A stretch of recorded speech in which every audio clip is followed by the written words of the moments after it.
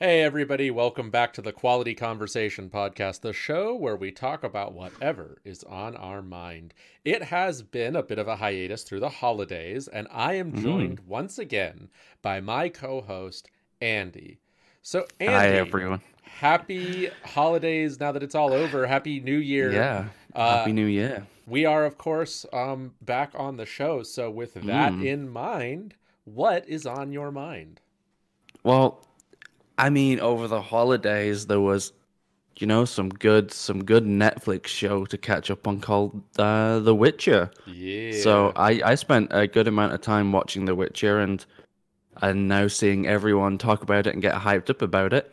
I think it's something that we should talk about because I know that you've watched it all, I did watch it all, and yes. and and I I've binged watched it. it all, and I think we've got stuff to talk about. There's that, and I went and saw Star Wars. Yes, you did. I did. I haven't seen it yet, Sucks but because I'm going to talk about it.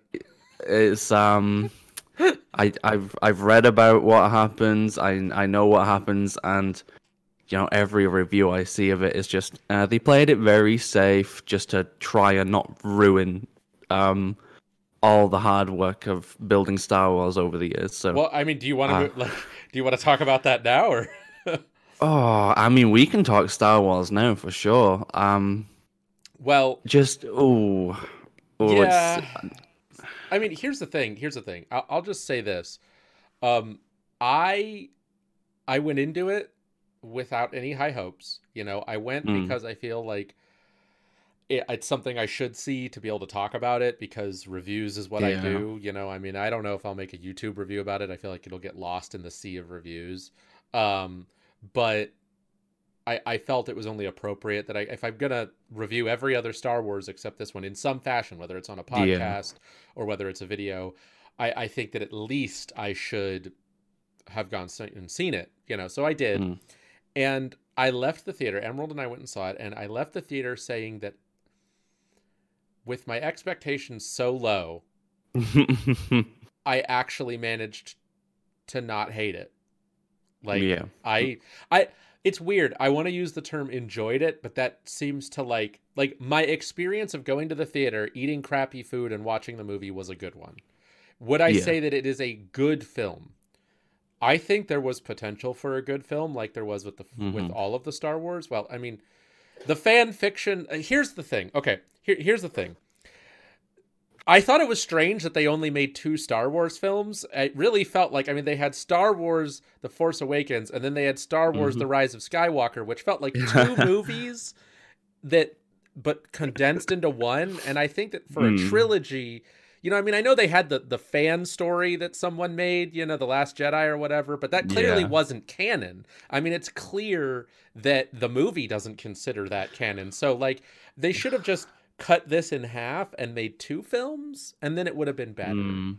That was Mm. that's sort of my conclusion on it is that Oh man. I mean, the only reason I haven't gone to the theater and watched Rise of Skywalker is because I want to watch it with my wife, but Dom has not seen The Last Jedi yet, and she's like, oh, I should watch it so we can go watch the new one, and I'm just like, yeah, but eh. it's completely unnecessary.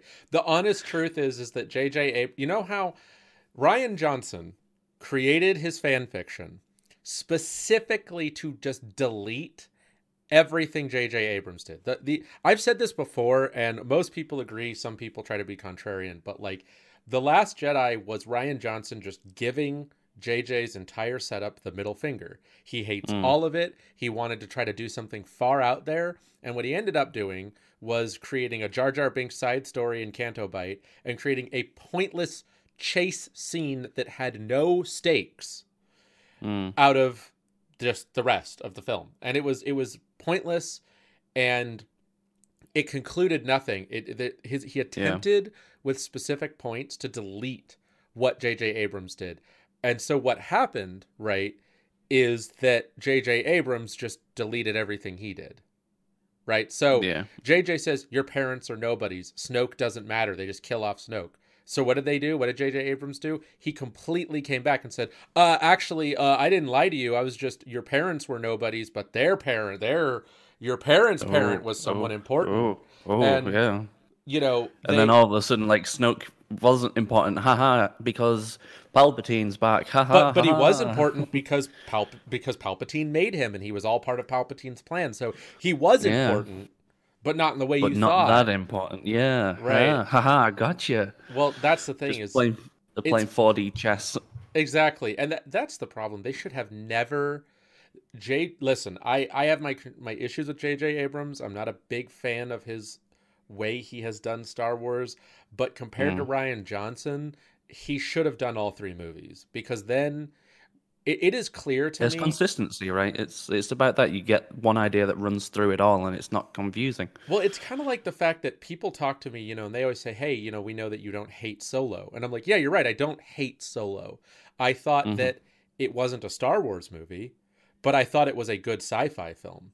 That's what I always Yeah, say. It's like, if you removed Star Wars and changed the name from Solo to, like, Jonathan, a sci-fi story, you right? And Jonathan in space. right, no, but if you did, like, if you just changed the name to, like, Space Heist or something like that, it honestly, it would be like a solid sci-fi film. Like, the effects were good, the scenes were Yeah. good. Like, there was some stuff, some storytelling elements that were kind of bad, or the way the actors were directed to react. Like, Mm. the love of my life just died, and 15 minutes later, I'm going to act like I'm not going to react to that. Like, Yeah. even if you were going to say that the guy was, like, cold and heartless, that wasn't really depicted very well. It was just hard to tell why he was reacting the way he was, and that tells me that they shot those scenes on different days and failed to, like, bring the actors Just back to the carry it moment. over. Yeah, yeah. Yeah. And so, like, but overall, it was a solid sci-fi film. I loved Rogue Hmm. One, even with my issues with the fact that I thought Yeah. it was going to be Star Wars Ocean's 11, and it turned out to be more dramatic. Just a funny side note with Rogue One. Hmm. I was just looking through, before we started this episode today, I was just looking through the list of Star Wars characters that have died, just because Uh-huh. I was, I just got into that mood. I was like, I know we're going to talk Star Wars. Of I'm just course. going to look at some random Star Wars stuff. And the list that I found was just like, it tells you the name of the character, the side of the Force they're on, the movie they died in, and kind of how they died. So it goes through kind of like, your Obi-Wan dying to Luke in A New Hope, like loses the lightsaber battle. So, A New Hope. Oh, a couple people died in Attack of the Clones, and then it's just died in Rogue One, died in Rogue One, died in Yeah, Rogue a lot One, of characters in died Rogue in One. Rogue One. It just goes on and on and on, and then it's like, oh, we got two more people that died in Attack of the Clones. Oh, we got someone that died in Empire Strikes Back, and then someone in like the Last Jedi, and I'm just like, wow. Rogue One really pulled a Game of Thrones. Yeah, it Just did. killed everyone. Like you look back at it and you're like, well, I know I left that movie feeling depressed for a reason, and now you've just reminded me why, because literally everyone died. Just Yep. here is your movie cast deceased. Yeah. Like, You know what? Even Halo Reach gave us one guy survived at the end, the sniper. yeah, Um, even that. no, it's actually true though. You're 100% right. Like, literally everyone is freaking dead in at the end of Rogue One. Like, literally everyone, Yeah, anyone of import. just You know, mm. like It's just like the extras are the only ones that survive at the end. even the former Admiral Fat Akbar, like Fat Admiral Fatbar, like he died, because Darth Vader's fleet showed up and rammed into them.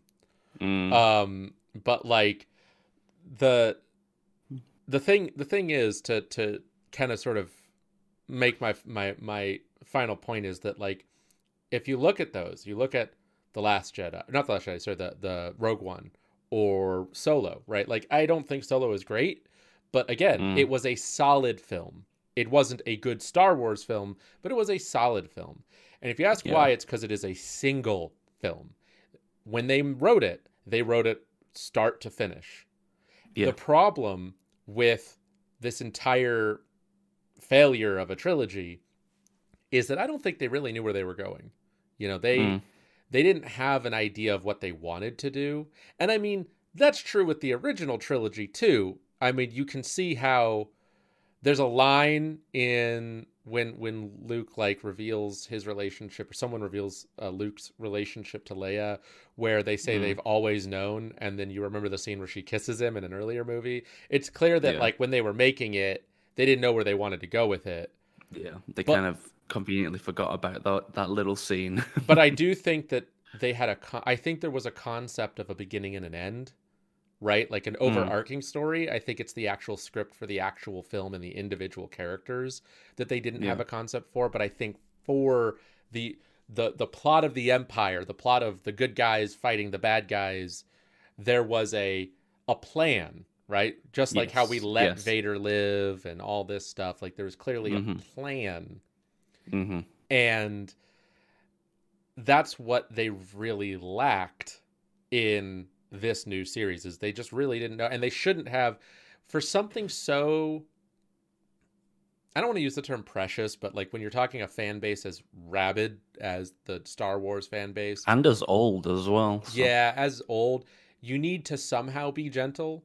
And I think handing it over to Rian Johnson, who is obsessed with subverting expectations, was an absolutely just abysmal move. Yeah. I mean, it's almost like they gave a prompt to 3 different writers and said, okay, you write a beginning, you write a middle, and you write an end. No matter what comes out, we're just going to smush them together, and it's like it'll be a fun little exercise. Yeah. It was a writing exercise gone too far. I agree.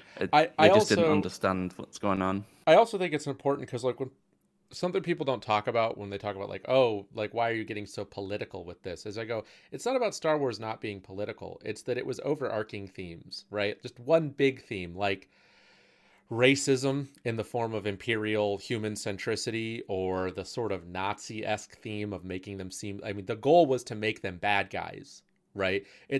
Any story where there are good guys and bad guys in political groups is political, but Star Wars has always been like clear defined lines about, you know, these are the bad guys, these are the good guys. The bad guys are bad because of things we all agree on that are bad, you know.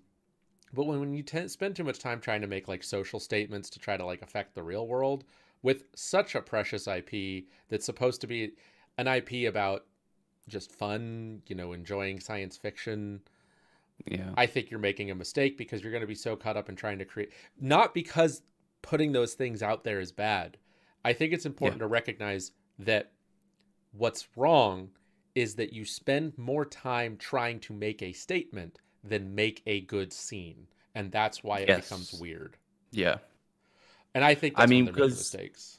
Yeah, because if you look at it, where it's one of the scenes that I love the most in all of the Star Wars is actually from Episode 3, where Palpatine, you know, reveals his face in front of the Senate after he's been attacked by Mace Windu, and his face is all melted because, and he's just like, this whole thing, the Jedi tried to assassinate me, we must move away from this whole democracy thing, and that's like the real start of the Empire. And it's just like, okay, yeah, that was freaking cool, right? And there's this whole like we're breaking democracy kind of thing, but you know what, like that was a great scene, and that was a great part of the story of Star Wars. Like, you know, you can take your political views from that and kind of apply it to those scenes, right? But the movie didn't explicitly say like, oh, we're eating the rich, or, you know, we live in a society. And it was it's just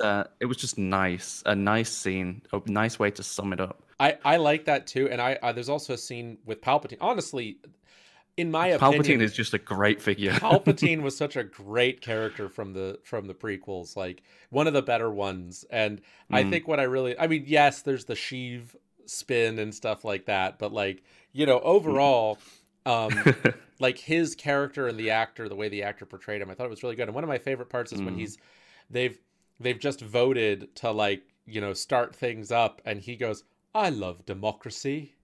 Yeah. You know, and it's such a funny line considering that he's the bad guy. And you're like, of course he loves democracy, because he's the bad guy, not because he's a conqueror, but because he convinces everyone to just fall under his heels, you know? by being a really good politician. And Mm. that makes a conversation about politicians and all of that. But see, the thing about those statements, it's like making a lawyer joke.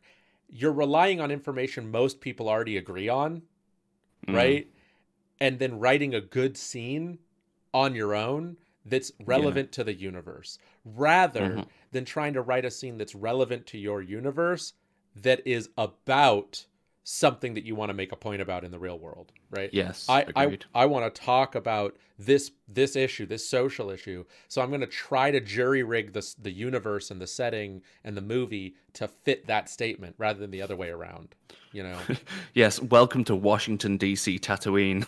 Right, exactly. I mean, that is to some degree how it feels.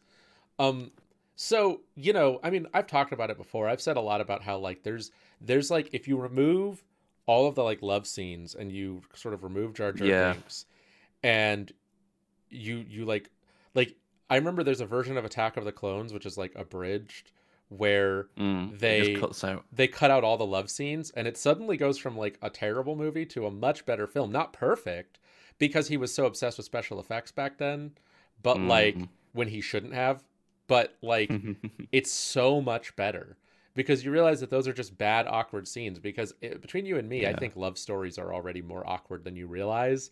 It's just that when Yeah. you get caught up in a love story, you forget. You forgive it and Yeah, forget. Yeah. you don't You're really just like, oh realize yeah, what you're watching. these characters should be together. You know what? I'll let it slide, and then by the end of it, you're just like, oh yeah, my characters, the two characters that I liked, they're together. I'm happy about it, and they did all this other cool stuff together. But if you were to just look at those scenes purely on their own, you just like on a second. Right. This is really awkward. And so then you put it in a movie like Star Wars, which isn't particularly like it's not as fitting, and then you try to make it sweet and Mm. romantic and watch the development of a relationship.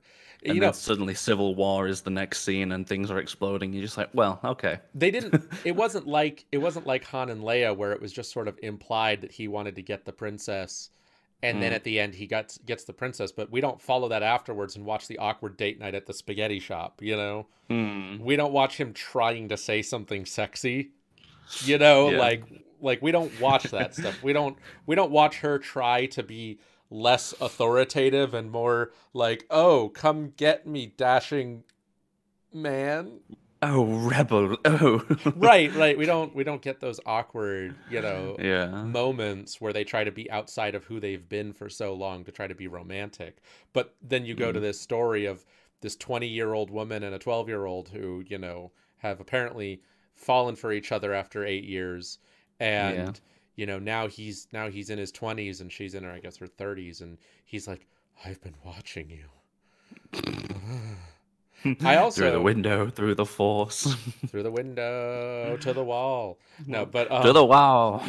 but like, yeah. So anyway, I think we've had some quality conversation on this, but my real Yeah. point is that I think that there's plenty to pick apart about some of the little plot points, in the new one, the Mm. stupid control tower scene. My biggest thing, and actually this is what I have to say about Star Wars, Disney Star Wars, and I think it's weird because people have talked about specific stuff, but they haven't said this as much, in my opinion. At least not that I've read. Disney's biggest issue when it comes to handling Star Wars, especially the Force, Mm. is that Disney doesn't understand power level. They don't Yeah. understand what the significance is of certain Force powers. We've had so many video games where you played a character that could shoot force lightning for some reason because it was cool, right? Yeah. That no one ever talked about the fact that it's like, right, but Kyle Katarn Why- was a pretty yeah. experienced force user, and throughout the game it's supposed to be implied that you're on these epic journeys gaining more power and experience, and so he learns to do this stuff. Mhm. And he's one of the better, more powerful force users. Like, Jedi Academy doesn't just it implies that you spend a lot of time surviving and learning and gaining control to a degree that's also very impressive. Like, you are an impressive person. And you know, and it's gamified, right? To a degree, it is also just gamified. The degree of Hmm. power that a character has in a video game is innately greater than the degree of power a character in the actual stories have. Yes, You know, definitely. and I'm not just talking about Rey. Like, this isn't even trying to call her a Mary Sue. I'm talking like everybody. You know, Yeah. there's just Kylo Ren was too strong to me in the very beginning. I was like, who is this guy? Like, he's Mm. stopping an item. Like, he is stopping a blaster bolt, which is light. So it's moving at the speed of light towards a target in midair, Yeah. you know, Yeah. and then casually walking around while it sits in midair. That was just The Force Awakens. Now we get Yeah. into, you I mean, a know, cool scene, but like if you think about it in canon, like he has to be incredibly strong to do that, and the fact that he hasn't already just breezed through everything, being able to do that on the very first scene, it's kind of jarring. well, right. And no one actually talks about that because we don't get to see it as much. We assume he's had more training, which to a degree Mm. he has, but he's still Yeah, because what? he was the Padawan and everything. It was in the end, But but even then, you know what I mean? yeah, Like Luke didn't shoot force lightning out of his asshole after 2 weeks with Yoda. You know what I yeah, mean? Like yeah, like we assume that he has been going through some serious training, and I even still felt like maybe he was a little too much. I mean, mm. one of the things that was interesting about him was what an ace pilot he was. And I go, okay, but like Luke being a pilot was in his backstory. It was something he had actually spent a long time learning with the intention Yeah, of like going to the growing up, literally piloting. piloting things around Tatooine. Yeah, Well, and and then his it's just his like goal was to go to the the whole. academy. Yeah, yeah, And then, you know, we had Anakin, which it was poorly done, but we were also told that that was like he had two major skill sets. He had very strong mm. connection to the Force, and he was a very good pilot from a young age with a love for piloting. Yes, and then he was in the academy, like being trained for at least 12 to 15 years before it, between Right. like episode 1 and Attack of the episode 3. Clones. That's like, and like Attack of the Clones is like at least 12 years, right? And Right, then right. by episode 3, he's like 25 maybe, so he's had almost 20 years worth of training by the time he becomes Vader, and he Exactly. still like doesn't have great control over the Force. Like when he starts to give into the dark side, like he gets stronger because he's just Emotion. inebriate. Yeah, like he just like lets it go, and there's no kind of inhibition there. But even then, all he can do, he goes for like the choke, and he still in the end loses to Obi-Wan, Right. who has been trained for longer and has just like experienced. Like sure, he has this unbridled power, and you know, in canon, stronger force-wise than Obi-Wan for sure. Yeah. But the training is ultimately what did it. I mean, you you look at the Palpatine scenes, right? You don't imagine him being able to do half the stuff that he does, but just from age and experience, him and Yoda, they Mm-hmm. you'd expect that to be this massive thing, but they're both so invested and so well trained that they know how to concentrate it and not waste energy, which is what Right. Anakin did essentially, right? So it's it's very telling that Palpatine is the only person in the series in the movies that you see use lightning. Right. Well, remember, even Vader doesn't use Force lightning. Yeah. His quintessential move is the choke. And here's the other Hmm. thing. We've seen it recently, even with like the Mandalorian. You know, we've seen the Force choke be used as this like simplistic thing, but it was Yeah. never that in any of the lore. Like I remember Force grip, as it's called, was something Yeah. that took a while to get in a lot of video games. You know what I mean? And it was Hmm. like not something you just started with. And Yeah. like, Because that's the epitome of Vader. It's like the iconic thing that he does, isn't it? And when mhm. he's at his height of power, so It's this power where it's like at the most innate level, he doesn't even have to lift someone up. He's reached the point where he can just sit there and just choke you out while you're just mm, standing there. That's the level of like minute like yeah. grabbing he can do on you, and it's that's supposed to be that impressive. And now you know, just everyone fucking does it. You force Yeah. sensitive choke someone. It's just a sign that you don't Yeah. understand that that's I bad. did like in episode 3 where, you know, when he choked Padme, like she lifts off the ground. And Right. then in a New Hope he is literally just does that and the guy just starts choking. Yeah, exactly. A Like, degree of control yeah. that he's gained. Right. And so going into that, Disney just doesn't understand it, because now Mm. we have a scene where she literally tries to grab a spaceship that's taking off with the Force and keeps it from taking off. And then Kylo Ren tries to grab it from her with the Force, and they're having a struggle going like this on a fucking spaceship that has, I mean, there's a spaceship. It had like 4 Yeah. engines. It's producing more thrust than an airplane. Like, this is something blasting into space. The kinetic energy alone is more Yeah. than any lightning that Palpatine could produce. And then, spoiler alert, put me on, mute me for 5 seconds if you don't want to hear this. Then she, while struggling, gets so frustrated she accidentally shoots force lightning, blowing up the whole ship. Yeah. Like, are you kidding me?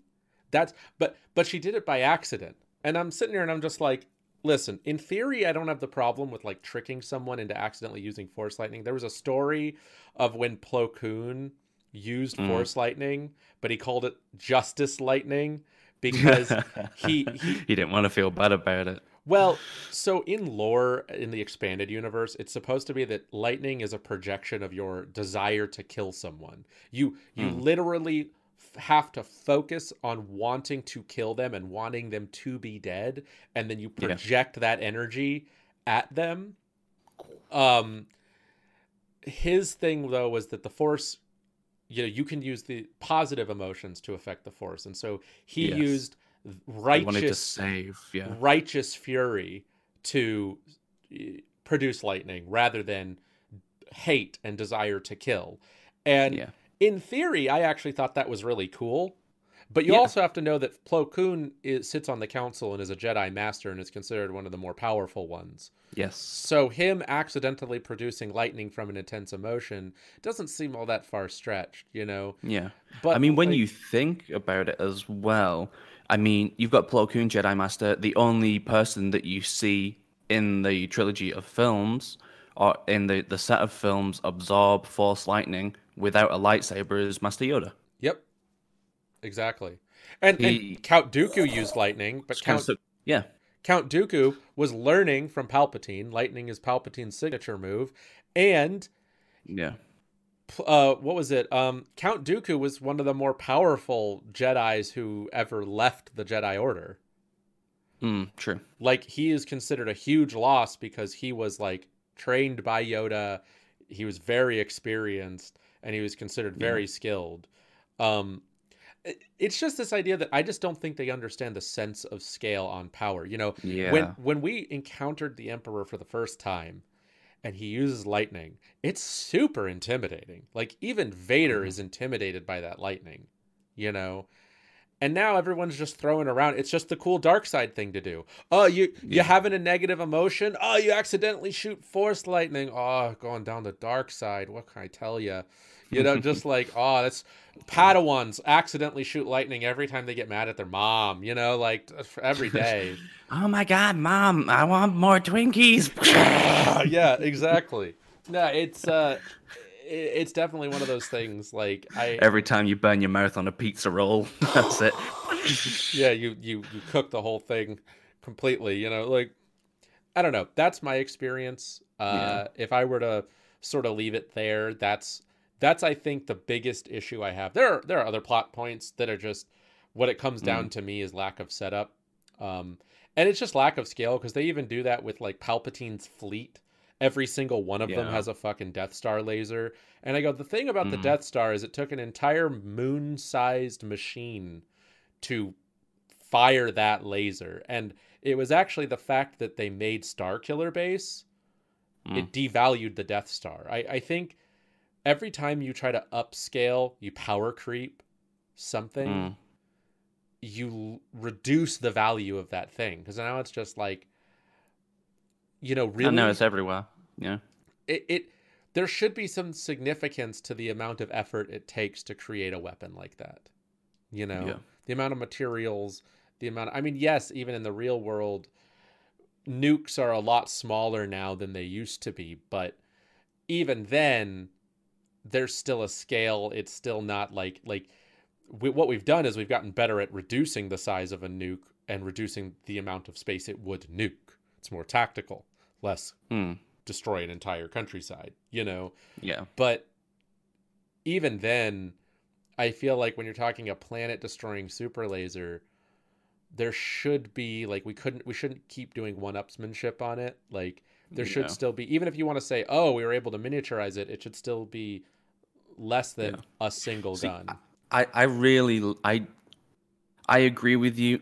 The fact that it takes an entire space station to essentially just be that gun that happens to have living quarters in it. It's a gun with living quarters. Right. The Death Star. Exactly. Let's just be honest. It's a flying gun that you can sleep on. And I did really think of someone sleeping, just a flying 1911, and there's just a little bedroom on it. It's just in behind the safety. Like you turn the safety on, that's it. There's You bedroom. closed your windows. It's bedtime.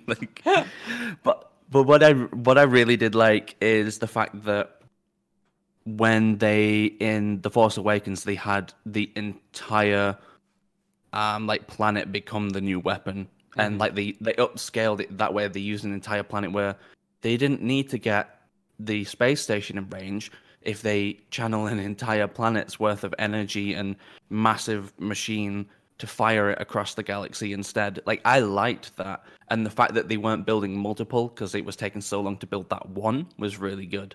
I think then everything has a Death Star laser. It's just kind of like I everyone's got agree. full lightning. I think my only issue with Starkiller Base was physics. The fact that at 5 seconds after firing the laser, they blew up an entire solar system, but they're shooting a laser, which means it's moving at light speed, which means it should have taken a few million years for it to arrive. And that everyone and then some people are like, well, it was moving through hyperspace, and I'm like, well, if that's true, let's say that's true for a second. By our own rules, shouldn't it have taken a couple weeks to get there? And just saying. But that's not as scary, Kevin. And that's not as scary. I mean, I'm just saying. And then if it was in hyperspace, how come everyone just sitting on a planet was like, look up there into general space. I can see with my plain eyes an object that should be millions of light years away. Because if it's millions of light years away, then it would take millions of light years. The light hasn't reached me yet. Reached me, yeah. There's just a number of issues I have with the science behind Starkiller Base. And I know, it's a fantasy sci-fi with space wizards, but every universe establishes its rules. Every universe establishes its rules. The Witcher has rules. Just because it has magic doesn't mean the magic has rules. Yeah, the magic does have rules. Harry Potter has rules. There are rules to the magic. So you can talk about your space wizards for children all you want, but every universe has rules. And if you can't even follow your own rules, that's not very good storytelling.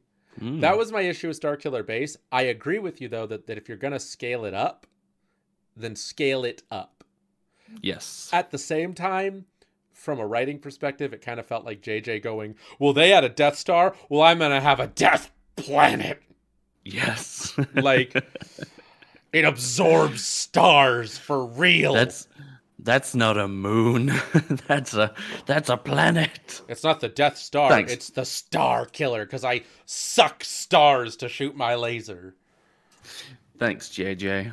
Yeah, that's my only. But I agree that if you're gonna scale it up, scale it up. It was kind of like the only thing from fucking The Last Jedi that seemed good was the size of the fucking dreadnought. It really was a big ship with lots of guns. I mean, everything else about the dreadnought, it's a fleet killer. We gotta turn the fuck around. I thought that was stupid. But at least it was a bigger ship, more intimidating. It was big. It wasn't more powerful. Just because they said so. It was more powerful because, goddamn, it had 3 times as many guns and was about 4 times the size. That's a thing we do in the real world. We make bigger ships with more guns, and that makes them scarier. And then we make Texas, where everything is bigger. Even our ships are bigger in Texas. Normal ship, twice the size. Everything's Oh, bigger in man. Texas except the people.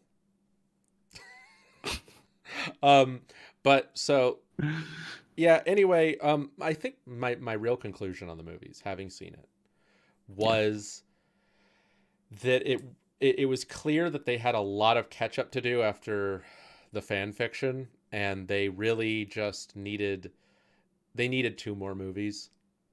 Um, they don't understand power level, and they clearly didn't have an image of what they were trying to go for with the three films, and so they don't really connect very well. the Mm. The truth is, the Force Awakens was a new hope, and it felt like a new hope. And as a soft reboot, I will forgive that. I always said that I'll forgive that. But it did feel like a movie with a beginning, a middle, and an end. The Last Yeah. Jedi I'd agree. didn't feel like anything, and I'm not just saying that to be mean. It really just felt like a waste of time. And the the Rise of Skywalker seems like a movie with a beginning, a middle, a middle, a middle, an end, a middle, an end, and a middle. And that is really my conclusion there. Yeah. Actually, I will say one thing, and I want to say this again. This is spoilers, so skip ahead by 1 minute. Everyone on the internet complained about one thing to me, like in my timeline everywhere. Everyone was complaining that at the end of the movie, because they hate Rey, right? And I get why. Her characterization is bad. Her character is very poorly written. It's not Daisy Ridley's fault, and it's not the Yeah. idea of Rey that's wrong. She has plot armor. Not only does she have plot armor, but she's really just Plot poorly. power. She's very poorly written. I think she was poorly directed. I think Daisy Ridley is a perfectly fine actor, but I think that she was poorly directed, so her character comes off as flat, uninteresting, lacking much personality, and lacking any real growth. Even her emotional moments don't feel all that emotional to me. They feel kind of just, I don't know, like it didn't feel really like a character. It felt like a caricature of something that they wanted. I don't know. And the thing about it is the only thing that I thought was interesting about her character was the plot around her parents. Not because I was curious, who are her parents, but actually her level of investment in her parents. Because that was the biggest thing. That's what kept her on Jakku. That's what really motivated a lot of her actions, was understanding who she was. And it was arguably the best part from The Last Jedi, was her trying to figure out who she was while trying to get Luke to train her, right? Reflecting, seeing herself in the reflection and not knowing what that meant.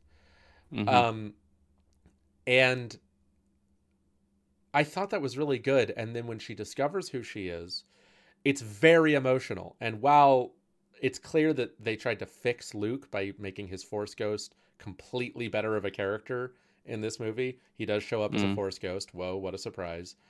The way he interacts with her and the turmoil she's going through, probably some of the best times for her character, where I felt like the actor was really able to portray her ability to express the character's turmoil.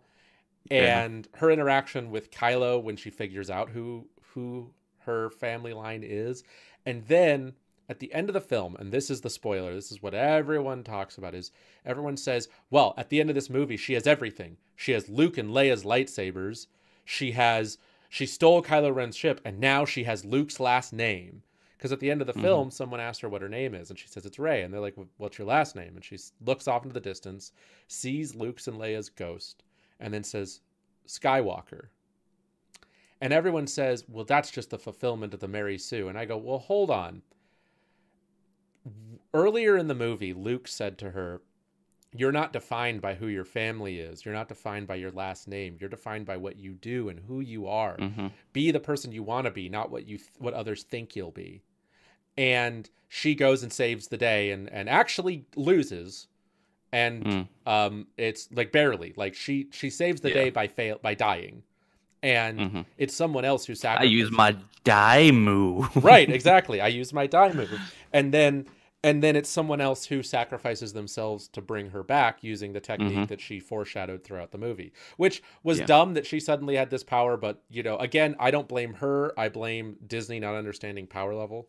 And that scene of her saying, I'm not going to be what everyone thinks I am or what other people have planned for me. I'm going to be who I think I am. And I think I'm a great person. And you know who's a great person? The Skywalkers. I'm going to be what they are. It wasn't so much her stealing the last name from them. It felt more like her. It was a really, again, it was the culmination of the only good thing about her character, coming to terms with who she is. It's like, don't be worried about your lineage. You know, she wanted to learn from Luke, learned some. He saved her. Leia trained her after the fact, and she wanted to live on their legacy. And their Force ghosts were there giving her the approval, right? Saying, no, you are one of us. And she says, I'm Skywalker. And I'm like, yeah, great. Yeah, sure. Yeah. I love that. Like, that was probably my favorite part. That, and there's also a scene where Kylo Ren realizes everything and he ends up seeing a flashback of his dad. Not a flashback, but like, it's not a Force ghost. It's a memory that he's hallucinating, but it doesn't come across as a hallucination. It's a very touching scene. Again, Kylo Ren and his interaction with his parents, probably some of the, really just everything to do with the parents and the coming of age and figuring yourself out was probably the best stuff from these movies. Yeah. So anyway, that's sort of my conclusion is, as everyone complained about that scene, and it's probably the only one that I think was truly perfect. It like actually meant something. Yeah. Like it actually meant something. Exactly. Which, unlike the entire last film. Now, before we move on at all, I want to just point out one thing to you, Andy, and I wondered if you noticed this. So do you notice how out through the films they always talk about like Luke's lightsaber? Mm-hmm. You know, and like she found it at Maz's, and then he threw it away, and then she kept it and like used it as her lightsaber. Yeah. You know how it's Luke's lightsaber, right? Mm-hmm. Except it's not. Except it's Anakin's. It's Anakin's lightsaber. Yeah. And they don't reference that once in the movie. Yeah. They constantly call it Luke's lightsaber. But Luke's lightsaber is a black handle with a little like dish on the end that shoots out that shoots out Anakin's green. Is the one with the little like it's like a semicircle on the side with like a little bit of a spiky bit and a little like it's basically a nicer, like a more complicated version of Obi-Wan's. Yeah, and it's got the little lines on the bottom, like the black line stuff on the bottom. Yeah, well, that's because that lightsaber you mean, the one that was in this movie that everyone kept calling that his light. Everyone kept saying it's Luke's lightsaber, and I'm like, Luke lost that lightsaber in Cloud City. and I mean, it's fine if you want to reintroduce it. You want to say that it's got like a strong connection to the Force, so it showed back up. But like I think in the flashback in The Force Awakens, they reference the prequels when he like, you know, that this lightsaber has seen good and evil or something like that, but then they never reference it again, and they constantly call it Luke's lightsaber. And I keep going, his lightsaber is not that one, and like and it was also green, right? Not blue. at the end of the film, she has Luke and Leia's lightsaber, and she buries them together at the Lars farmstead on Tatooine. And it's supposed to be a burial because they don't have a body to bury. Because as it turns out, Luke trained Leia, which, by the way, everyone complained about. No, Leia doesn't have any training. I'm like, well, I said this to a guy online. I said, actually, in the expanded universe, she did. Well, that's not canon. I'm like, right, but you don't know if that didn't still happen. Well, this movie said, yeah, he trained her. And when she was about to finish her training, she told him she doesn't want to be a Jedi. She wants to use her powers in the world of politics and try to save the world by leading. So she put her lightsaber to be given to a Padawan one day, is what she told him. To be given to someone who needs it. So when she loses her lightsaber, Luke goes and gets Leia's lightsaber and gives it to her. At the end of the film, she buries those two lightsabers at the Lars farmstead as sort of a burial, and then turns on her lightsaber, which has been crafted from the end of her staff she always carries around, which is cool to me. I didn't have a problem with that. But she buried Anakin's lightsaber with Leia's lightsaber. Luke's lightsaber, well, I don't know where it is. Where is it? God knows where that is. Yeah. It's not there. I just wanted to point that out because I haven't seen a single person talk about that. Every time I bring it up, people are like, oh, yeah, you're right. But no one talks about it. And that really bothered me. Like, I was like, it's not Luke's lightsaber. He used it in like 1.5 movies. Yeah, like, here is your father's lightsaber. Right. What's your father's name? Oh, hi, we find out. Oh, that's Anakin. Oh, and And he then was a yeah, good friend. and it's seen the good and the evil. It has killed lots of people on Tatooine. It has killed lots of younglings on Dude, Coruscant. nothing I want to use more than a sword that's killed a bunch of babies. Oh yeah. Ah, yes, perfect. The baby slaughterer, named for its ability to kill children. Perfect. Oh yes, I can't wait to use this to save the galaxy. I am such a hero with my legendary baby slicer. My legendary weapon. Like, it's like a D&D weapon. Like, plus 10 to hit against babies. Yeah.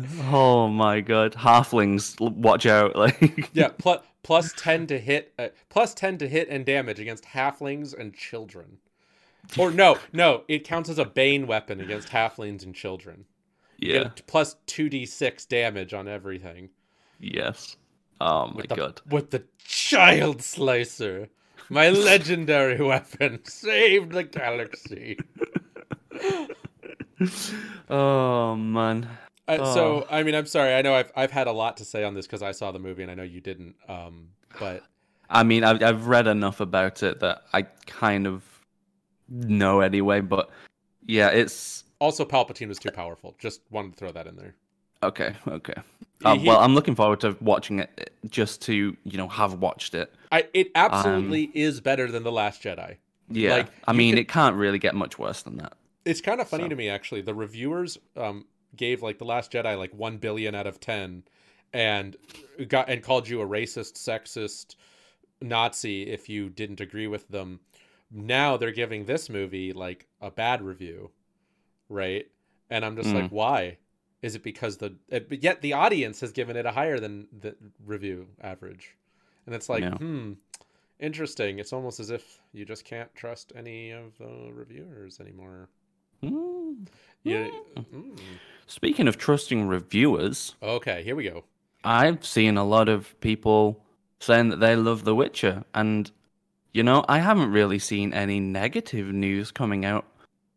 Like overly negative stuff about The Witcher, because they've managed to, unlike Disney Star Wars, I believe, capture the essence of The Witcher and kind of get that universe feel. That you feel like you're actually in the Witcher universe watching that, to me. So what do you think of The Witcher so far, Kevin? Are you looking forward to season 2? So what do you like? What do you not like? Okay, I can answer that. Well, so I enjoyed it. I enjoyed it. I watched it all the way through.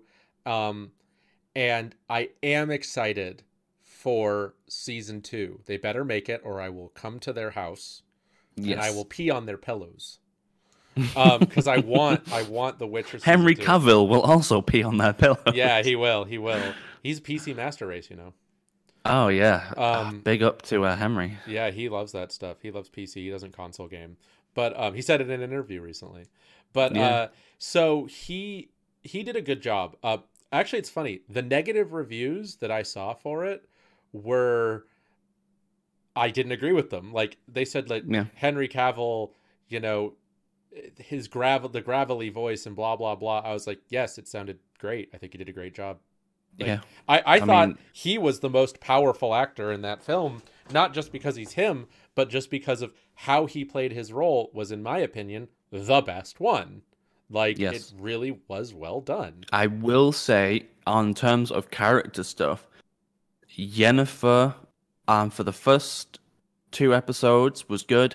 Yennefer, for like in the middle, wasn't so great when she was first becoming, the sorceress, and like she'd gone through her transformation, and then by the end she started to really capture Yennefer. Right.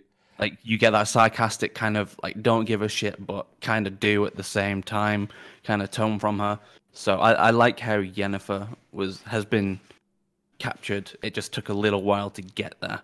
If I'm honest, my problem with Yennefer is that I don't think her character was bad. I just don't get a Yennefer feel from her. I don't feel like she's the same character. I feel like they just replaced her with a different, similar, but not the same character. She's on the right track, though, I would say. Yeah, I think one of the problems is that they tried to... It's tough because I know that's how it is in the book, but in the game we don't get as much of her backstory. And getting a lot of her backstory. I don't know. I also feel that the actress that portrayed her does not have as much of an imposing presence as the character did in the game. In the game, she is by no means small. It's hard to explain, but she doesn't come across as small scale wise, and her character has presence. I don't really feel like the actress managed to pull that presence. An interesting point on that. I think if I'm remembering the game correctly, she's maybe only a hair shorter than Geralt in the actual game. Correct. And I know that that's like not the most important thing, but there's just something very there about her character in the game. Very strong presence, imposing. Her personality lends to that even more. Her physicality and her personality means that she really takes up a room. And that was a big part of what made her her. And in the show, she just feels small. Self-centered and yet absolutely unsure. Supposedly very powerful and yet incredibly incapable. I just felt like she never fulfilled anything she was supposed to do well. But it's implied that she is really good. And I don't know. I something about her characterization I just felt like they really dropped the ball on. Yeah, I mean that. I can see that. I don't think the story was bad. I just definitely. I just wasn't the character that I was expecting. I will say I will give forgiveness just because I believe that she is on the right track. Sure. And just the fact that it was an 8-episode series fitting a lot in. That, I think, was their biggest mistake. And actually, this is what I was originally going to say before we got into the characterization. I do have one glaring criticism of The Witcher. And that's about the first 3 to 4 episodes, I think, were very, very poorly done. And I don't know who to blame for that. I think that the individual scenes were fine. But I think whoever decided to... I know it's season 1 and they didn't know if they'd get a season 2, so they wanted to try to make it a complete story. But I felt that it was almost incoherent, what was happening. I think the first 3 episodes, if you just removed everything except Geralt and made that into one episode, it would have been an excellent episode, because I thought every scene he was in was fantastic. I would have liked to have seen, because the Butcher of Blaviken's story, especially if you have read the book, it misses a lot of the subtlety out of it on the episode in the Netflix series. And you missed the whole thing about find Geralt learning about the ultimatum on the boat with what Renfri had done previously, and that whole kind of thing where he's like realizing, oh shit, she's going to start a new ultimatum to get Stregobor out the tower, because it's in the book, it's a market occasion. It's not like the regular everyday market. It's like a big event market thing that's going on. Right. So there's a lot more people that are going to show up. Renfri is planning to either just murder everyone to get Stregobor to come out, and if he doesn't, she's going to carry on murdering anyway, and you don't really get that sense of gravity. No, I felt like Renfri's character was wasted. Yes. I think she was squandered. There's a lot of interesting world lore with the entire Butcher of Blaviken storyline that I think was rushed and completely missed out on, because we were very busy setting up in a completely incoherent timeline Ciri's story and Yennefer's story. And the problem with that is because when we start the Witcher storyline, we focus on mostly Monster of the Week. We focus on these small anthology-style stories about Geralt, which builds his backstory. And then when we're introduced to these other characters, we then delve into their plot, who they are, their significance. And slowly we build into reaching the point where those characters come together. And in this, what they did is that they went backwards and told not simultaneous timeline-wise stories where some stories were jumping years and some stories were only jumping moments, and not telling you that, and then finally concluding with the characters meeting and the story getting some sort of coherent timeline, while also skipping a bunch of that really, really good world building. The meaty backstory. Right. Like you said earlier, if you take episode 1, 2, and 3, so you take the Butcher of Blaviken story, you take the story with the Striga, and which was a great episode. Yeah. I love that episode. Like, the Striga was fantastic, but it's again, there was from The Witcher. Yeah, there was these subtleties and like the little bits about the creation of the Striga and things like that were missed out. So if you take the first 3 episodes, all the moments that happen with Geralt, and put them into the first episode, and then have 2 more episodes for the other people, and have it a 10-episode series, it would be a lot easier to understand. I agree. But again, the limitations, like you said, they didn't know if they were going to get a season 2.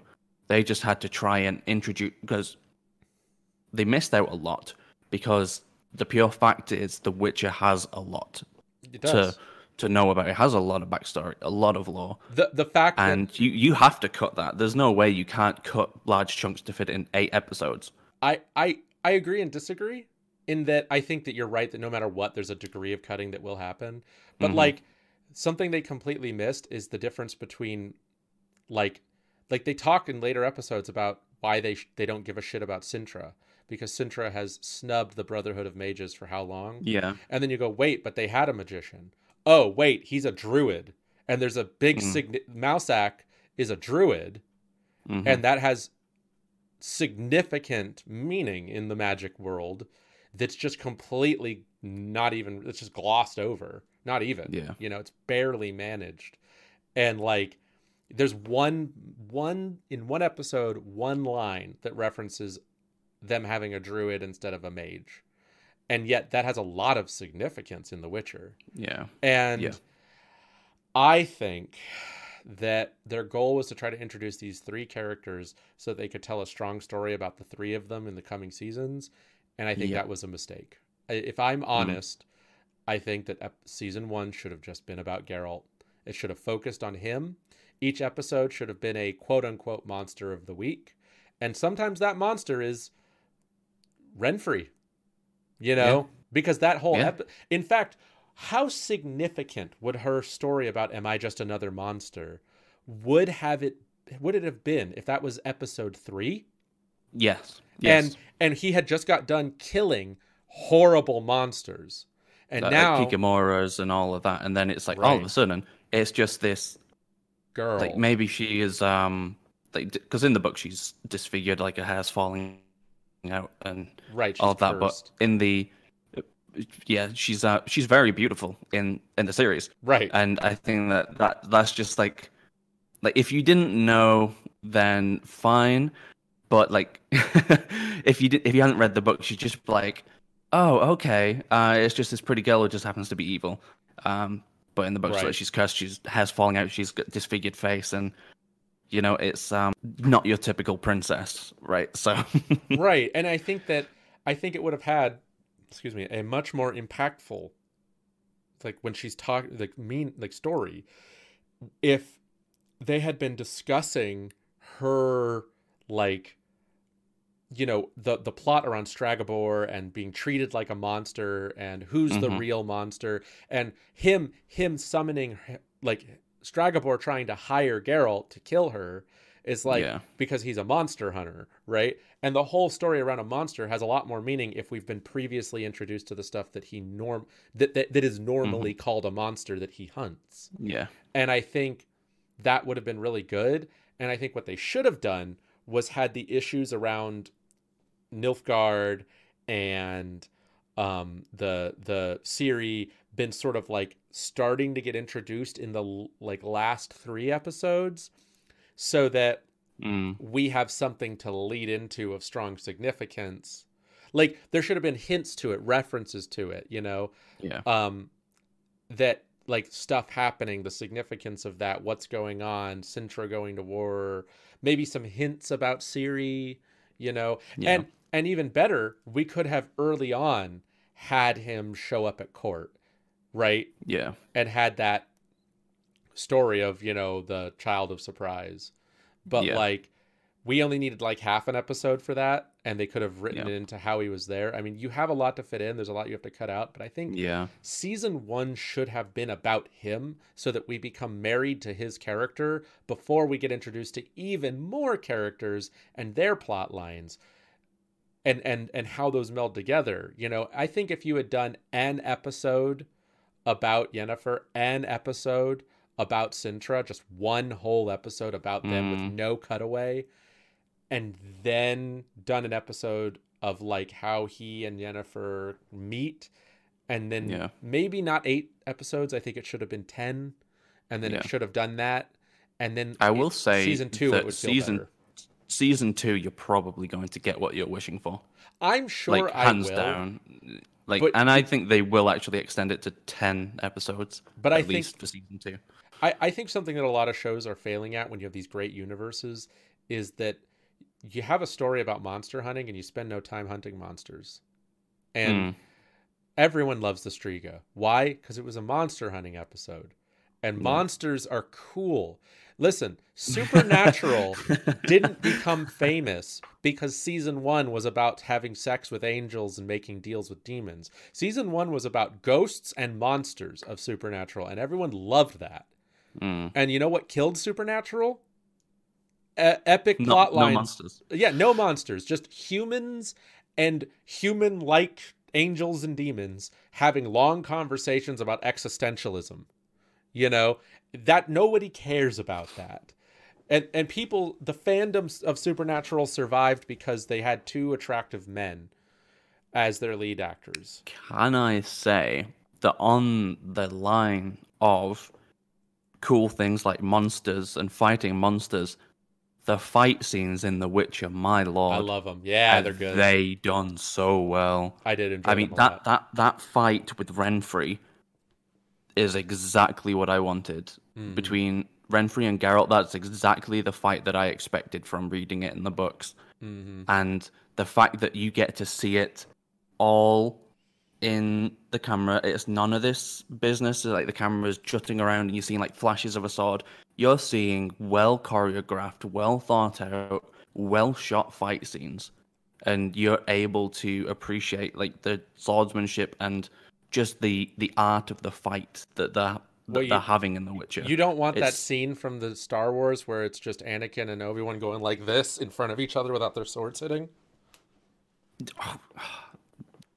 Less. Like, I could not want anything less. I could not want anything less, honestly.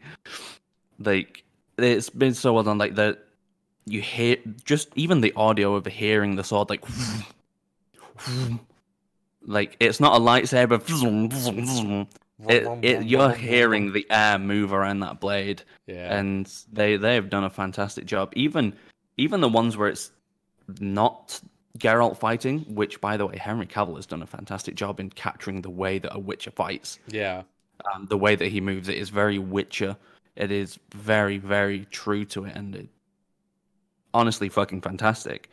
But then even the battles where it's like Nilfgaard going into Sintra, it's like you get those hard-hitting bits of sword battle and just straight up murder. Yeah. Like, it doesn't shy away from showing you that, and it makes it feel dark, it makes it feel grim, it makes it feel Witcher.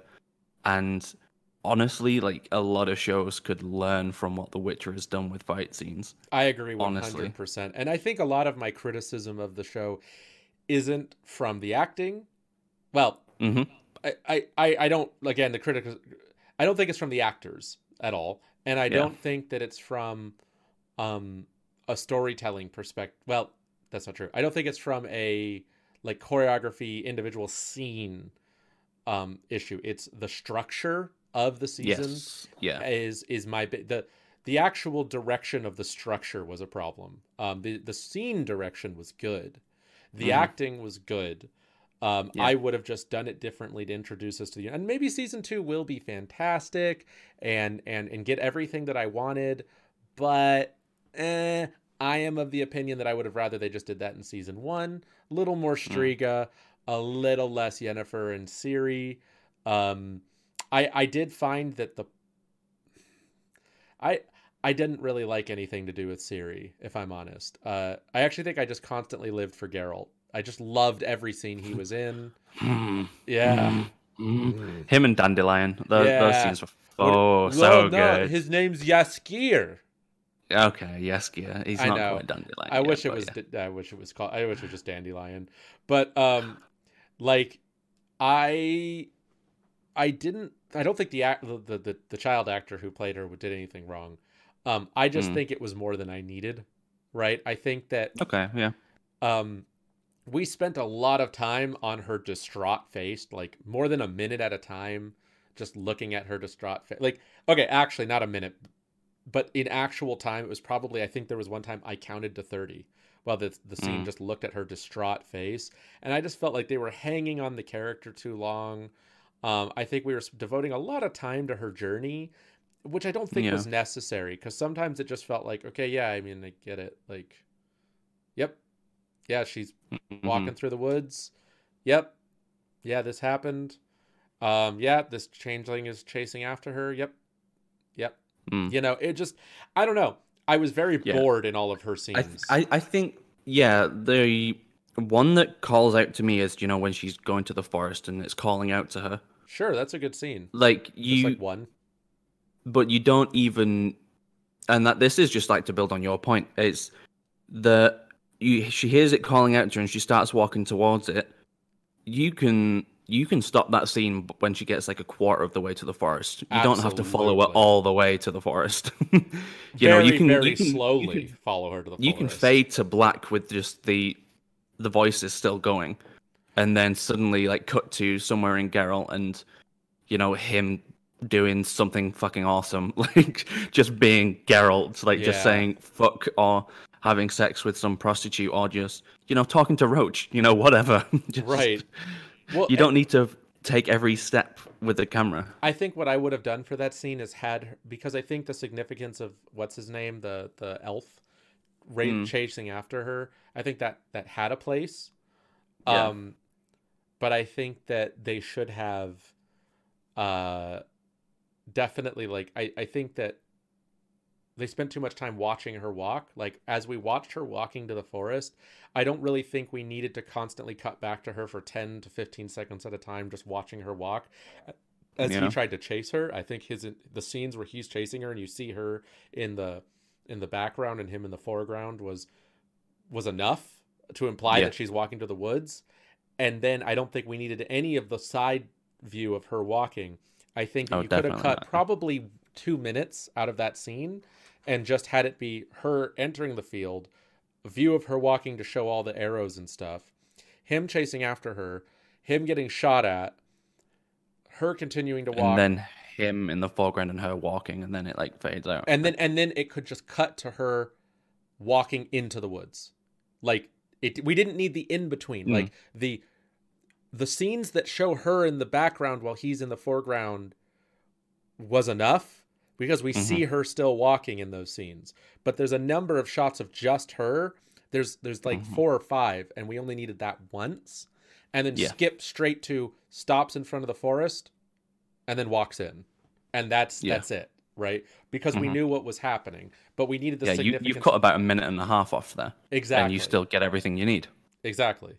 That's something I would have done. I also think just any scene where she was thinking about something just while she was in the forest, like talking to people, they spend an excessive amount of time on her face and just her looking Mm, and everyone just staring at her. There were a lot of pauses in dialogue. I just don't know what they were going for. It often just felt awkward. mm, I, yeah. I don't know how to They were describe the it. weak. The scene the series scenes were 100% the weakest in the series, like hands down. Just because you said it was just bloated Mm-hmm. in ways that it didn't need to be, and And just there's prolonged. yeah, um, yeah, that's all there is to really say about it. There's just things that you can leave out, and maybe there's most like I would have liked to have seen.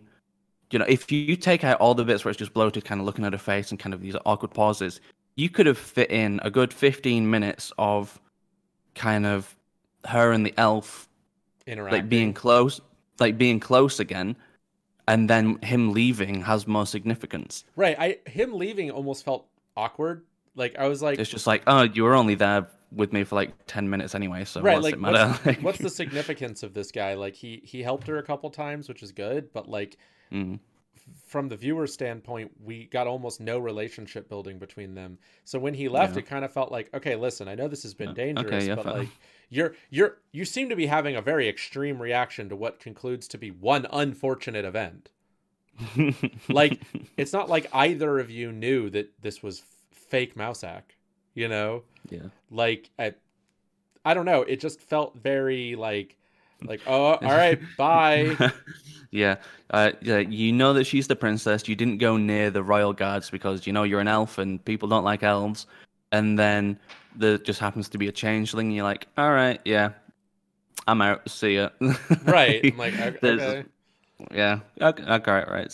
See you later. I guess. Thanks for the rat on a stick. Yeah, I'll be seeing you around. Send a postcard. Like, that's it. The other thing, this, I'm not really bothered. I know some people were bothered by like the inclusion of a lot of different races of actor in this, Mm. because it's a Polish story. It doesn't make a whole lot of sense. I get that, and and Yeah. and from a logical standpoint, I agree. There is something to be said for at least keeping the nations individually a little bit more like ethnic to their group. Like even if you want to change the ethnicity of some of the kingdoms, like maybe keep those kingdoms that a little bit more like that, just to have the universe feel like a universe. But it's also a fantasy setting. Yes, it was a Mm. Polish book, but it's not a Polish book about Poland. So Yeah. if you want to change it It's a up and Polish book about a fantasy realm that, right, oh God, it has elves, but God forbid it have black people, what right? I would like, and call me crazy, is I would at least like if when people are of a different race in a setting where we're going to change the races, which is fine. Again, it's a fantasy setting. If we're going to have elves and dwarves, we can have black people and Indian people.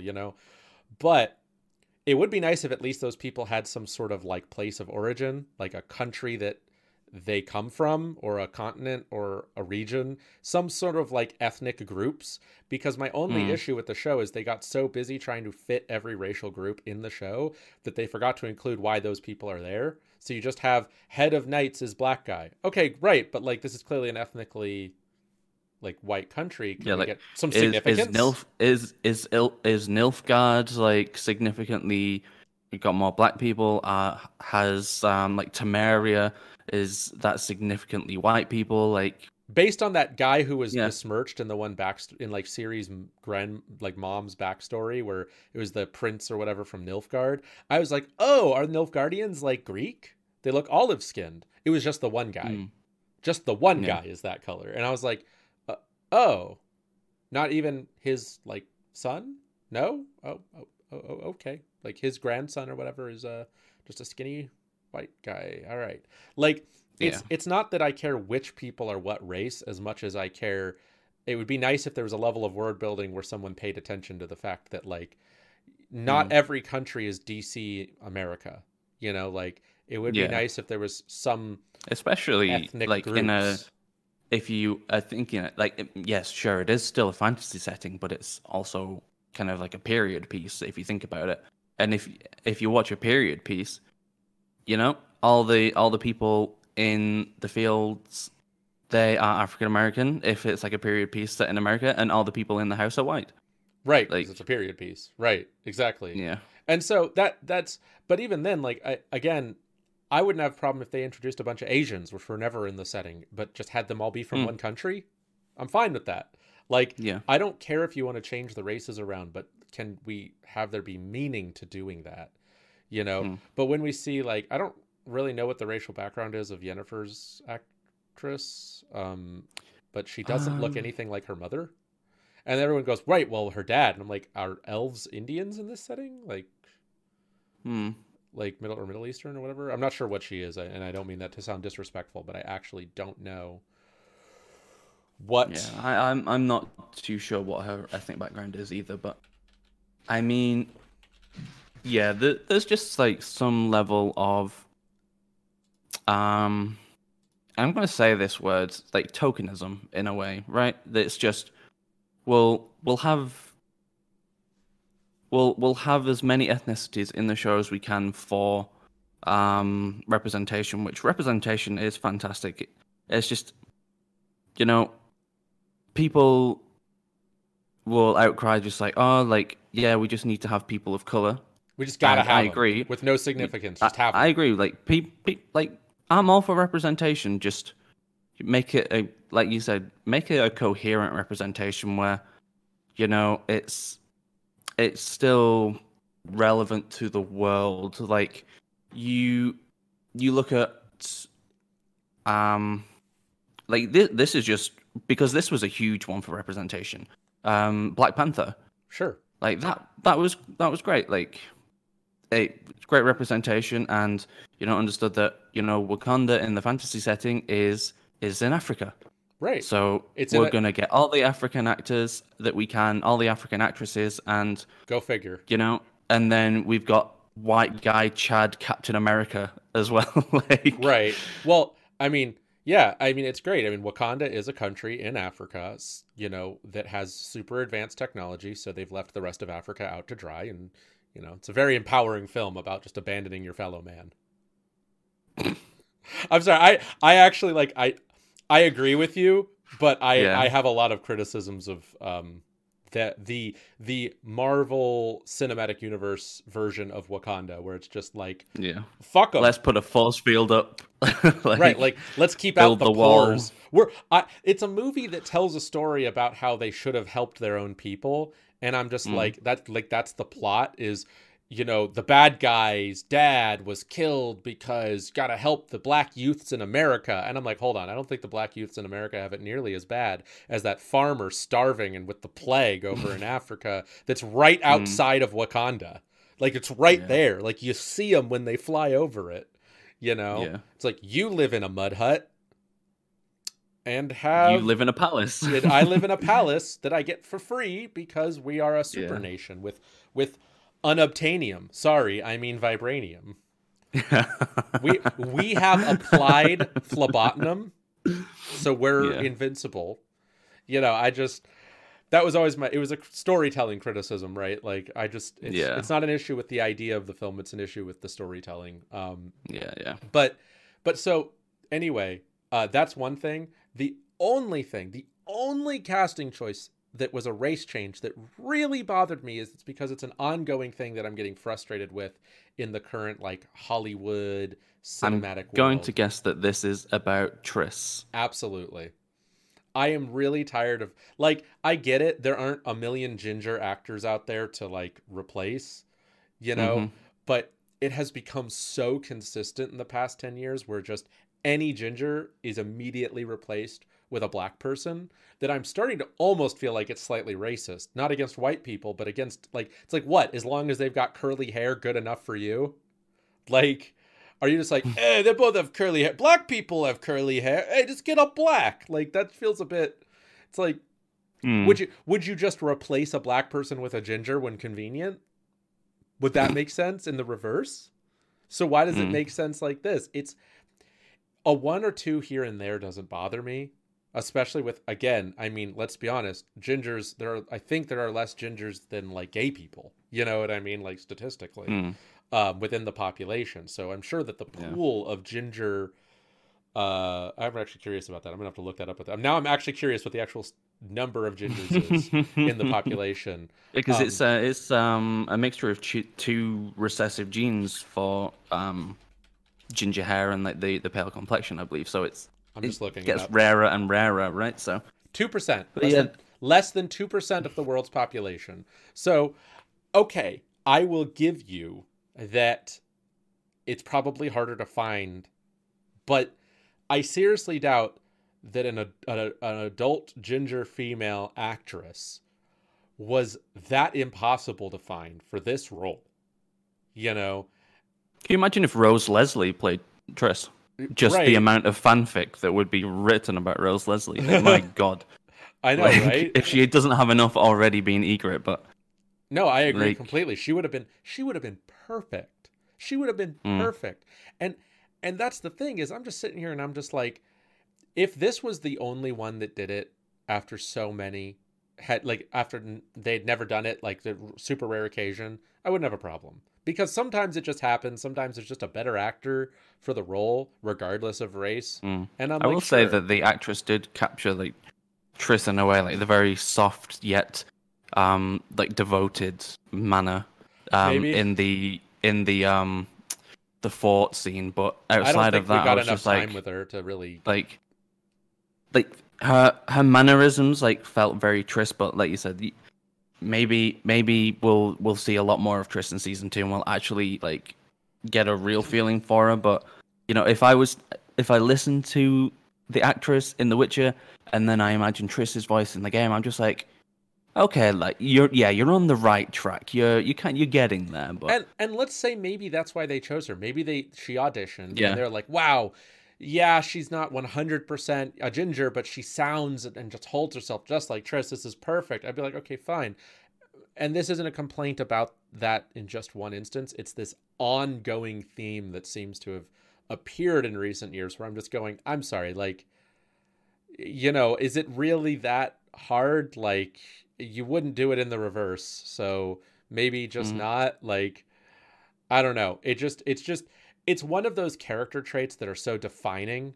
The idea yeah, of pale skin and bright red hair it's very striking. It really, when you yeah, choose to make a character a ginger, you're choosing to make them striking in that way. And when you remove yeah, that, you're removing some of what makes that, I don't yeah. know. Just imagine if Bothers me. Geralt just had like Henry Cavill just grew out his natural hair and it was just long brown hair. Like, that's Right. not Geralt anymore, right? And that's what you're trying to Exactly. get at, and I Exactly. understand Yeah, that. yeah. What if they just had long black hair and they didn't have him have white hair, you know? Yeah. Um so My anyway, favorite actor in the whole series though was Roach. So Roach did a great job. Delivered all of his lines perfectly and really just sort of captured that Witcher feeling. yeah, definitely. Just the and the Yeah, those are just really good lines. Oscar-winning moments. I am disappointed that he wasn't like floating upside down in one scene at least to really capture That the Witcher Witcher feeling. feeling. Yeah, Yeah, exactly. I agree. I agree completely. I mean, it was strange to me that he wasn't just sort of moving on his side, sort of like this, sliding across the ground for like yeah, 30 seconds when Geralt first walks up to him, and then immediately appearing yeah. upright in front of him. But other Or than just that, jutting his head into the middle of a talking scene between him and Yennefer, and then suddenly Roach's face just comes in between them in this shot, and but they don't you can't. acknowledge his presence at all. Like it really would have made Yeah. sense if like he just sort of his head just appeared and just sort of slid in, but the two of them just kept talking as if he wasn't there. Oh yeah. Like that would have No, really that would captured the that would have. authenticity. I want to see that on like an outtake reel or something, or just like a funny spoof sort of thing. That'd be Just funny. the actual actors and Roach just trying to get a buggy scene from The Witcher 3. Well, That would be fantastic. so you asked me what I thought of it, and I went into my Yeah. criticisms. I'm excited for season 2. I think Yes. that the good outweighed the bad. It is clear Definitely. that they didn't. I think they made some missteps that I think were heavily related to this being a new IP and the people being involved probably being skittish about how to handle it. I think there were some Yeah. artistic choices that they thought would be deep and turned out to be bad, but I don't think that says don't keep it going. I enjoyed it. Yeah. I think I am very excited for when season 2 comes out. I mean, the relationship between Dandelion and Geralt, fantastic. Oh yeah. Henry Cavill's portrayal of Geralt is fantastic. I saw Yennefer kind of grow more into the role throughout the season. I'm excited to see what the actress playing Triss is going to be able to do in season 2. And now that all 3 characters are kind of together now in the series, we'll have something more coherent they've built a good foundation to work off. People are excited for it. Yeah. And with the amount of excitement, Netflix will be like, all right, just how much budget do you want? We'll give you a blank check. I hope they do. Like, I hope they devote a lot more budget to it because I think it needs it. If you give The Witcher season 2 a blank check, like it honestly will have the chance to be that new Game of Thrones. And I'm like saying that confidently because the amount of people that have fallen in love with this and are talking about it constantly. The amount of fan stuff I've seen come out already is insane. And the fact that The Witcher 3 became the third most selling game on Steam again after the release is just like so funny to me that so many people went out and bought the game. Well, it's clear to me that it was The Witcher was a good thing to do because The Witcher is a world that is rich and ready for storytelling. I see a lot of first off, also making it a TV show was correct. I'm really tired of people turning video games into the world movies. Of can you imagine a Witcher movie? Like the amount that you would miss. Oh, it would be terrible. Oh man, I actually think that movies are I'm going to get a lot of flack for this, but I think movies are the inferior form of storytelling. I have for a long time.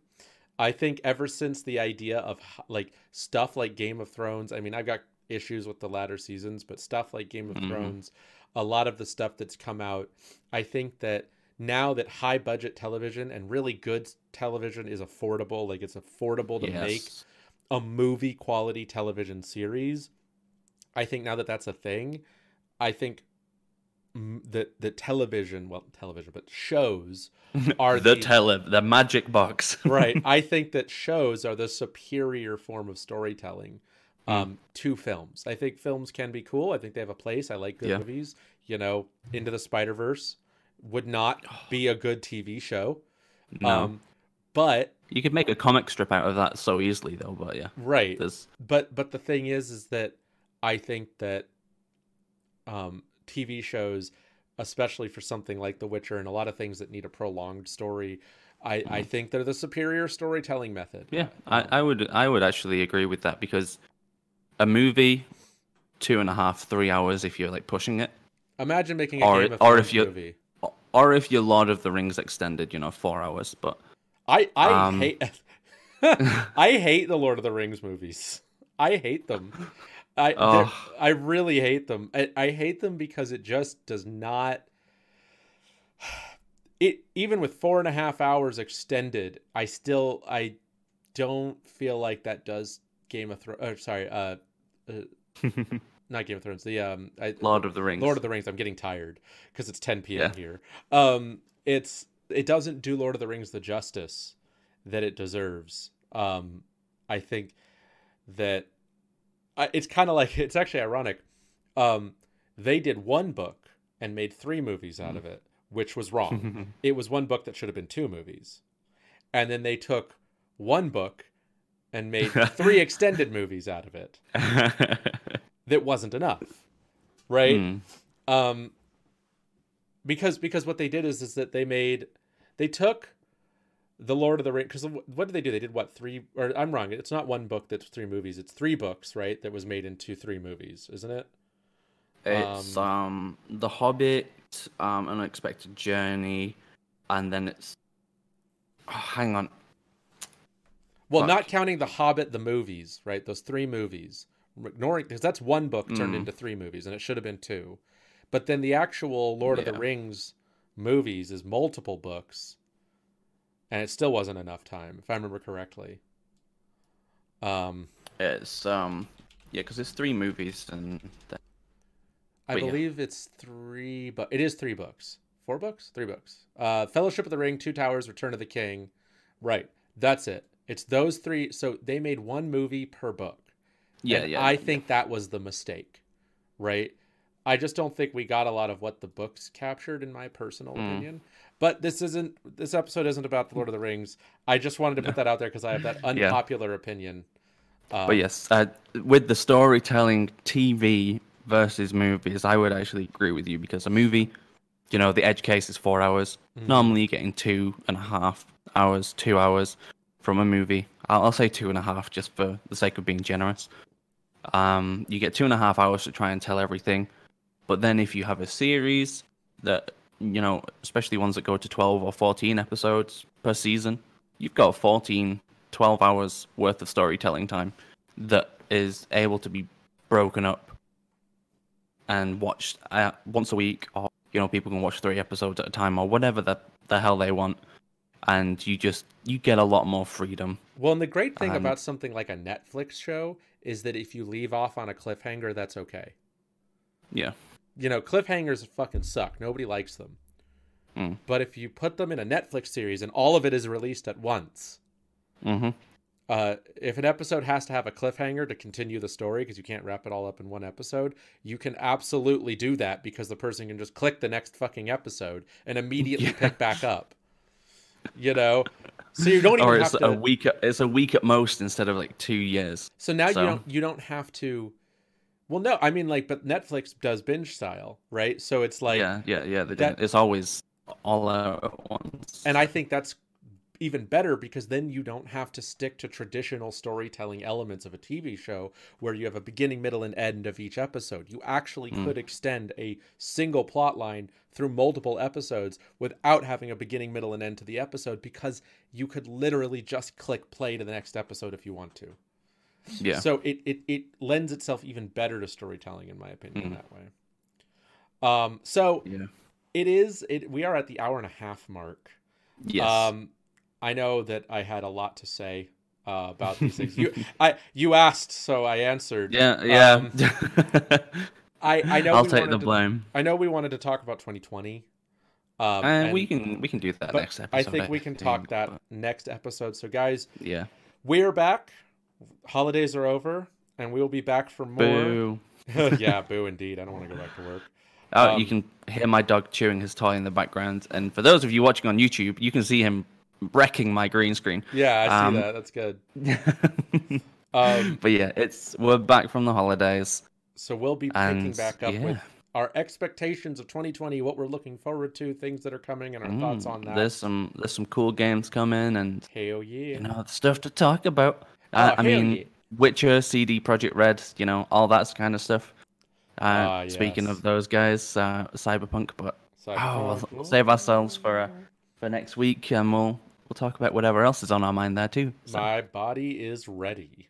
Oh yeah. So thank you as always so much for watching. If you want to check us out on YouTube, if you're listening to this on iTunes, Spotify, or any of the other great locations where we host this, please absolutely come to YouTube and you can see our beautiful faces and Andy's green screen and my Pikachu. And please, if you have any thoughts, if you have any questions or want to make any statements, please leave a comment below. We love interacting with everyone who comments on the videos. And we will be back again next week. So thank you so much for watching. Again, I'm Kevin. Take care, guys. And I'm Andrew. And we will see you then. Bye-bye. Bye.